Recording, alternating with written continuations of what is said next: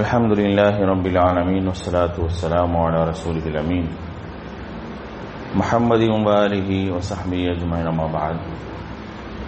அளவற்ற அருளாளனும் நிகரற்ற பேரன்புடையவனுமாகிய எல்லாம் வல்ல அல்லாஹுவின் திருப்பெயர் போற்றி ஆரம்பிக்கின்றேன். அன்பானவர்களே, அல்லாஹுடைய அருளால் இந்த புனிதமிக்க ரமலான் மாதத்தில் ஒவ்வொரு நாளும் லுஹருடைய தொழுகைக்கு பிறகு சுன்னாவும் பித்ஆவும் என்ற தலைப்பின் கீழாக நபிகள் நாயகம் ஸல்லல்லாஹு அலைஹி வஸல்லம் அவருடைய வழிமுறை என்பது எந்த அளவிற்கு முக்கியத்துவம் வாய்ந்தது, அதை பின்பற்றுவதால் ஏற்படக்கூடிய நன்மைகள் என்ன, அதே போல அதை புறக்கணிப்பதால் ஏற்படக்கூடிய விளைவுகள் என்ன என்பதை பார்த்து வந்தோம். அதே போல பித்ஆத்தை பற்றியும், பித்ஆ என்பது எப்படிப்பட்ட ஒரு நூதன அனுஷ்டானம், அதை செய்வதின் மூலமாக எப்படிப்பட்ட இழப்புகளை எல்லாம் மனிதர்கள் சம்பாதிக்கின்றார்கள் என்பது போன்ற செய்திகளையும் என்ன செஞ்சோம் பார்த்தோம். நேற்றைய வகுப்புல கொள்கை ரீதியான அகீதா ரீதியான பித்ஆத்துகள் என்ன அப்படிங்கறத பார்த்தோம்.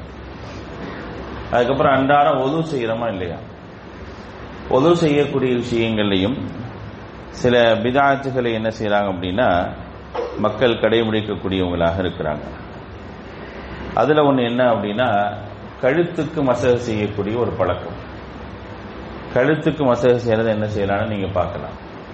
ஒருத்தர் ஒது செய்யறார் அப்படின்னா அவர் எதுக்கு மசஹ் செய்யணும், தலைக்கும் காதுக்கும் என்ன செய்யணும், மசஹ் செய்யணும். அது ஒன்னாவும் செய்யலாம், தனித்தனியாகவும் செய்யலாம். அப்ப ஒருத்தர் என்ன செய்யறாரு, கையை முட்டுக்கால் வரைக்கும், ரெண்டு கையை முழங்கை வரைக்கும் கழுவிட்டு தண்ணி எடுத்து என்ன செய்யணும், கையை கழுவிட்டு என்ன செய்யணும், மசஹ் செய்யணும். இங்க இருந்து இப்படி ஆரம்பிச்சு கடைசி வரைக்கும் முடிச்சுட்டு அப்படி என்ன செய்யலாம், காதுக்கு மசஹ் செஞ்சுக்கலாம். அல்லது இங்க இருந்து ஆரம்பிச்சு இப்படி கடைசி வரைக்கும் போயிட்டு திருப்பி இப்படி வந்து அதுக்கப்புறம் காதுக்கு மசஹ் செஞ்சுக்கலாம். ஒரே தடவையும் செய்யலாம், அடுத்த தடவை கையை நினைச்சு என்ன செய்யலாம். செஞ்சு முடிச்ச பிறகு இந்த கழுத்துக்கு இப்படி செய்வாங்க நிறைய பேர். இந்த மாதிரி கழுத்துக்கு மசஹ் செய்யக்கூடிய பழக்கத்தை நீங்க பார்க்கலாம். செஞ்சு என்ன செய்வாங்க, முடிப்பாங்க. அப்படி செய்வது என்பது பித்ஆத். ஏன்னா அந்த வழிமுறை என்ன செய்யல நபிகள் நாயகம் ஸல்லல்லாஹு அலைஹி வஸல்லம் வந்து காட்டி தரல. அல்லாஹ்வுடைய தூதர் எப்படி மசஹ் செய்யணும், ரெண்டு மசஹ் முறை தான் காட்டியிருக்கிறாங்க. ஒன்று முன்னே ஆரம்பித்து பின்னே முடிக்க வேணும், ஒன்னு முன்னே ஆரம்பிச்சு திருப்பி பின்னே கொண்டு வரணும்.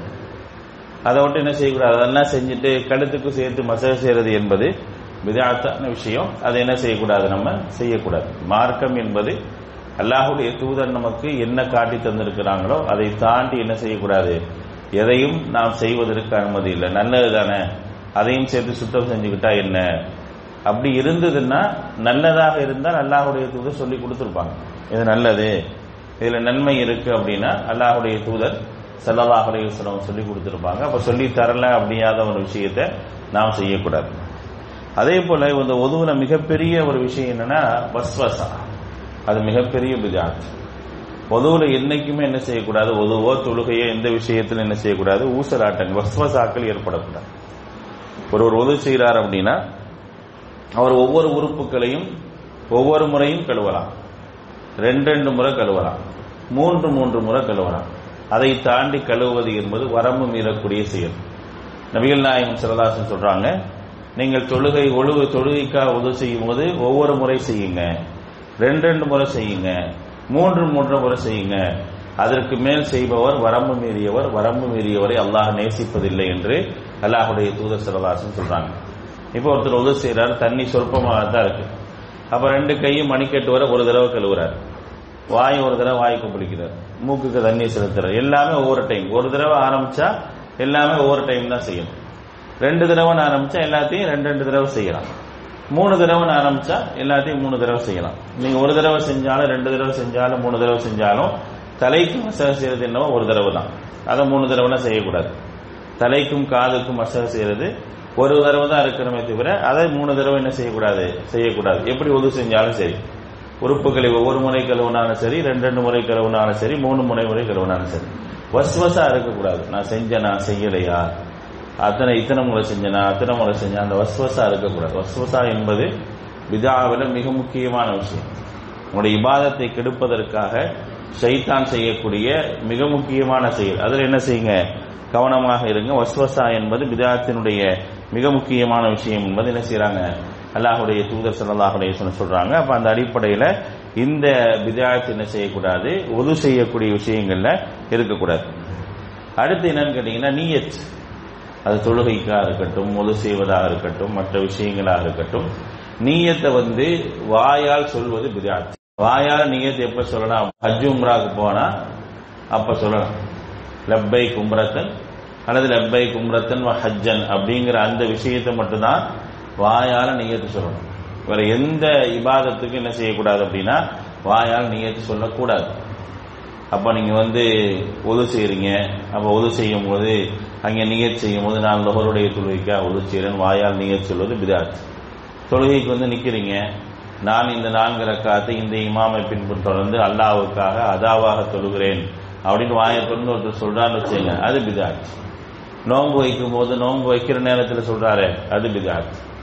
எந்த ஒரு இபாதத்திற்கும் நியத்தை பொறுத்த வரைக்கும் வாயத்தை சொல்லக்கூடாது. அந்நியா அப்படிங்கிறது எண்ணம் அர்த்தம். நீயா அப்படின்னா எண்ணம் அர்த்தம். அது மனதால் எண்ணக்கூடிய ஒன்று. இன்னமல் அமாலு பின்னியாத். நியத் என்பது மனதால் எண்ணக்கூடியது. அதை என்ன செய்ய வேண்டியதில்லை, அது நாவால சொல்ல வேண்டிய அவசியம் கிடையாது அப்படிங்கிறத நான் புரிஞ்சுக்கிறேன். அடுத்து மிக முக்கியமான ஒரு விஷயம் என்னன்னா, தக்பீர் கட்டும் போது உள்ள பெரும்பாலான மக்கள்கிட்ட இருக்கு பித்அத். தக்பீர் கட்டும் போது காதுடைய சோனையை பிடிச்சு என்ன செய்வாங்க, தக்பீர் கட்டுவாங்க.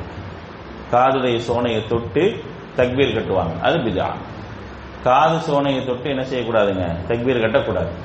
தக்பீர் கட்டுவதாக இருந்தால் தொழுகைக்காக தக்பீர் கட்டும் இந்த காது சோனைக்கு நேராக கை இருக்கணும், அல்லது தோல் புஜத்துக்கு நேராக இருக்கணும்.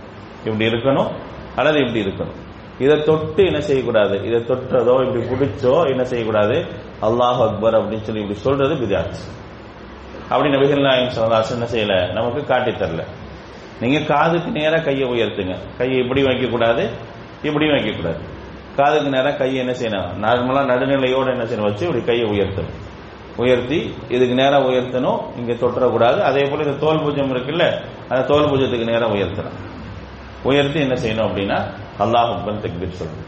தக்பீர் கட்டக்கூடிய நேரத்தில் நம்ம தொழுகைக்கு தக்பீர் தஹரீமாக்கும் தக்பீர் கட்டுறோம், ருக்கு போகும்போதும் தக்பீர் சொல்றோம், ருக்குல இருந்து எந்திரிக்கும் போது தக்பீர் சொல்றோம்.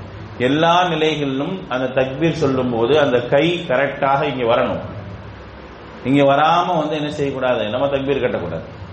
நிறைய பேர் என்ன செய்வாங்க, அல்லாஹ் அக்பர்ங்கிறது இவ்வளவு தூரம் வராது, இவ்வளவு தூரம் வராது, சும்மா இப்படின்னு கட்டுவாங்க. அது தக்பீர் உடைய முறை அல்ல. நீங்க தக்பீரை ஒழுங்கா சொல்லல, தொழுகைக்கு ஒழுங்காக நீங்க தொழுகிறன்னு. தக்பீர் சொல்லும் போது புதிய ஒரு விஷயத்தை செய்வது எப்படி பித்அத்தோ அதே போல காட்டி தந்த விஷயத்தை செய்யாமல் இருப்பது தவறுகள். அந்த தவறை என்ன செய்யக்கூடாது, நாம் செய்யக்கூடாது. அப்ப தக்பீர் சொல்றோமா, கை கரெக்டா இது வரைக்கும் வரணும் அல்லது இது வரைக்கும் வரணும், வந்துதான் அல்லாஹ் அக்பர் என்று என்ன செய்யணும், தக்பீர் சொல்லணும். இது ரொம்ப என்ன செய்யணும், முக்கியமாக தொழுகையில் என்ன செய்யணும்னா நாம் பார்க்க வேண்டிய மிக முக்கியமான விஷயமாக இருக்குது. அப்ப இவைகளை எல்லாம் என்ன செய்யணும் அப்படின்னா சரியான முறையில கடைபிடிக்கவில்லை என்று சொன்னால் புதிய புதிய விஷயங்கள் நம்முடைய மற்ற மக்கள் எப்படி செய்யறாங்களோ, அதாவது வளமையில் இருக்கக்கூடிய விஷயங்களை பார்த்து நானும் அதே போல ஒரு நடைமுறையை நான் செஞ்சேன் அப்படின்னா கண்டிப்பாக அது பித்அவாக ஆயிரும். அடுத்து அதுல மிக முக்கியமான பித்அல ஒன்று என்ன அப்படின்னா, பாங்குக்கு பதில் சொல்றது அப்படின்னு இருக்குது. பாங்குக்கு பதில் சொல்லும் பொழுது ஹய்யால ஸலா ஹய்யால் ஃபலாக்கு மட்டும்தான் லா ஹவ்ல வலா குவத்த இல்லா பில்லான்னு சொல்லியிருக்கிறாங்க. மற்றதுக்கெல்லாம் பாங்கு எப்படியோ அதை அப்படியே பதில் சொல்லணும். இப்ப ஃபஜ்ர்ல அஸ்ஸலாத்து கைரும் மினன் நௌம் சொல்றாங்க, அதுக்கு என்ன பதில் சொல்றது? முதல்ல அதை கேட்டுருந்தா பதில் சொல்லலாம். நிறைய பேர் கேட்கவே மாட்டோம், ஏன்னா தூங்கிடுவோம். சரி, அதை மீறி கேட்கறாங்க, அஸ்ஸலாத்து கைரும் மினன் நௌம்னு கேட்டா அதுக்கு சில பேர் சொல்லுவாங்க சதக்த பரக்த வபில் ஹக்கி நதக்த அப்படின்வாங்க. நீ உண்மை சொல்லி விட்டாய், அபிவிருத்தி ஏற்படுத்தி விட்டாய், உன்னுடைய நாவால் சத்தியத்தை முடிந்து விட்டாய். அப்படி சொல்லக்கூடாது, அது பித்அத். அதையும் என்ன செய்வாங்க, நிறைய பேர் சொல்லுவாங்க அஸ்ஸலாத்து கைரும் மினன் நௌம்னா அஸ்ஸலாத்து கைரும் மினன் நௌம் தான். அதை தாண்டி என்ன செய்யக்கூடாது, வேற ஒன்றும் சொல்லக்கூடாது. அதையும் என்ன செய்யல, சொல்லித்தரல. அப்படி ஒரு நிலையும் என்ன செய்து இருக்குது. அதே போல பாங்கு துவா சொல்றோம். பாங்கு துவாவை பொறுத்த வரைக்கும் ஆத்தி சையீதினா முஹம்மதின் கிடையாது, ஆத்தி முஹம்மதனில் வசீலத். அங்கே ஆத்தி சையீதினான்னு சொல்லக்கூடாது, ஆத்தி முஹம்மதனில் வசீலத். அதே போல தர்ரஜத்தர் ரஃபீஅத்த அப்படின்வாங்க, அதுவும் பித்ஆத். அந்த பாங்கு துவாலையே உயர்ந்த அந்தஸ்துக்காக நீ ஆத்தி முஹம்மதின் வசீலா வல் ஃபதீலா வபஅத்ஹு மகாம மஹ்மூதா முடிஞ்சு போச்சு. உயர்ந்த இடத்தை அல்லாஹ்வுடைய தூதருக்கு நம்ம கேட்டுட்டோம். திருப்பி என்ன செய்ய வேண்டியதில்லை, தரஜத்தர் ரஃபீஅத்த அப்படின்னு கேட்க வேண்டியதில்லை. அதே போல வஅத்தஹு வரைக்கும் தான் முடியுது. வஅத்தஹு அதோட முடிஞ்சு. இன்னக லா துக்லிஃபுல் மிஆத் கிடையாது, அதுவும் பித்ஆத். ஏன்னா காட்டித்தராத ஒரு விஷயத்தை நான் மார்க்கமாக சொல்லும் பொழுது என்னவாகுது அப்படின்னா அது பித்ஆத் ஆகுது. அதனால அதையெல்லாம் என்ன செய்யக்கூடாது, தொழுகையில என்ன செய்யக்கூடாது, செய்யக்கூடாது அப்படிங்கிறத நாம் புரிஞ்சு கொள்ள வேண்டும். சில இடங்கள்ல அரபுகள்ல பழக்கம் உண்டு, நம்மள்கிட்ட கிடையாது. அவங்க என்ன செய்வாங்கன்னா பாங்கு சொன்ன உடனே அல்லாஹு அலம் வல் இஸ்ஸத்து வத்தவாமு லில்லாஹ் அப்படின்வாங்க.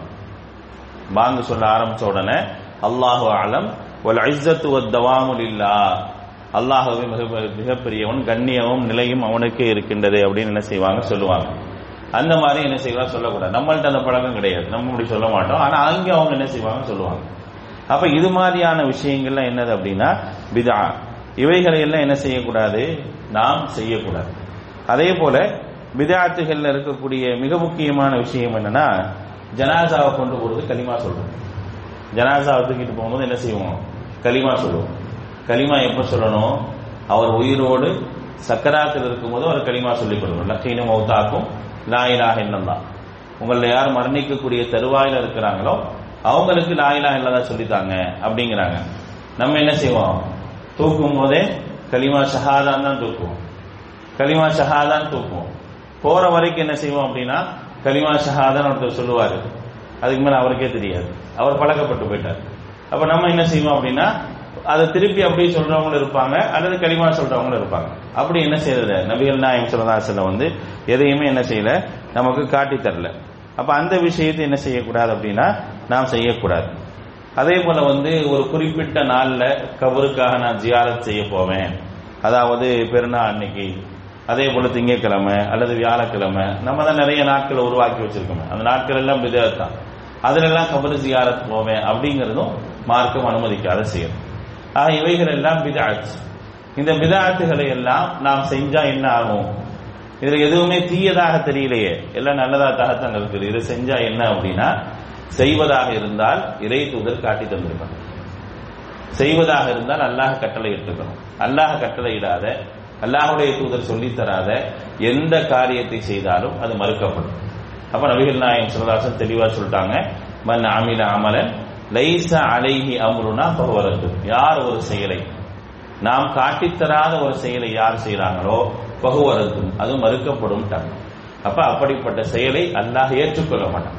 அப்ப நான் முயற்சி செஞ்சனே, இதெல்லாம் செஞ்சனே, நீ செஞ்சப்பா, ஆனா நாம் காட்டித்தராத விஷயத்தை எப்படி செஞ்ச, நான் மார்க்கமாக்காததை உனக்கு மார்க்கமாக்க அனுமதி கொடுத்தது யார், அம்லஹும் ஷுரக்கா ஷரஉ லக்கும், உங்களுக்கு யார் இருக்கிறா என்னை விட்டா, நான் சொல்லாத விஷயத்தை உங்களுக்கு மார்க்கமாக்கி தந்தவர்கள் யார் அப்படின்னு சொல்லி அல்லாஹ் ரப்பல் ஆலமீன் கேள்வி எழுப்புவான் என்பதை கவனத்தில் கொண்டு சுன்னாவுடைய விஷயங்களிலும் பித்ஆவுடைய விஷயங்களிலும் சரியாக நடக்கக்கூடிய நல்ல மக்களாக எல்லாம் வல்ல அல்லாஹ் நம் அனைவரையும் ஆக்கியல் புரிவானாக. சுப்ஹானக அல்லாஹும்ம வ பிஹம்திக அஷ்ஹது அன் லா இலாஹ இல்லா அன்த அஸ்தக்ஃபிருக வ அத்தூபு இலைக்.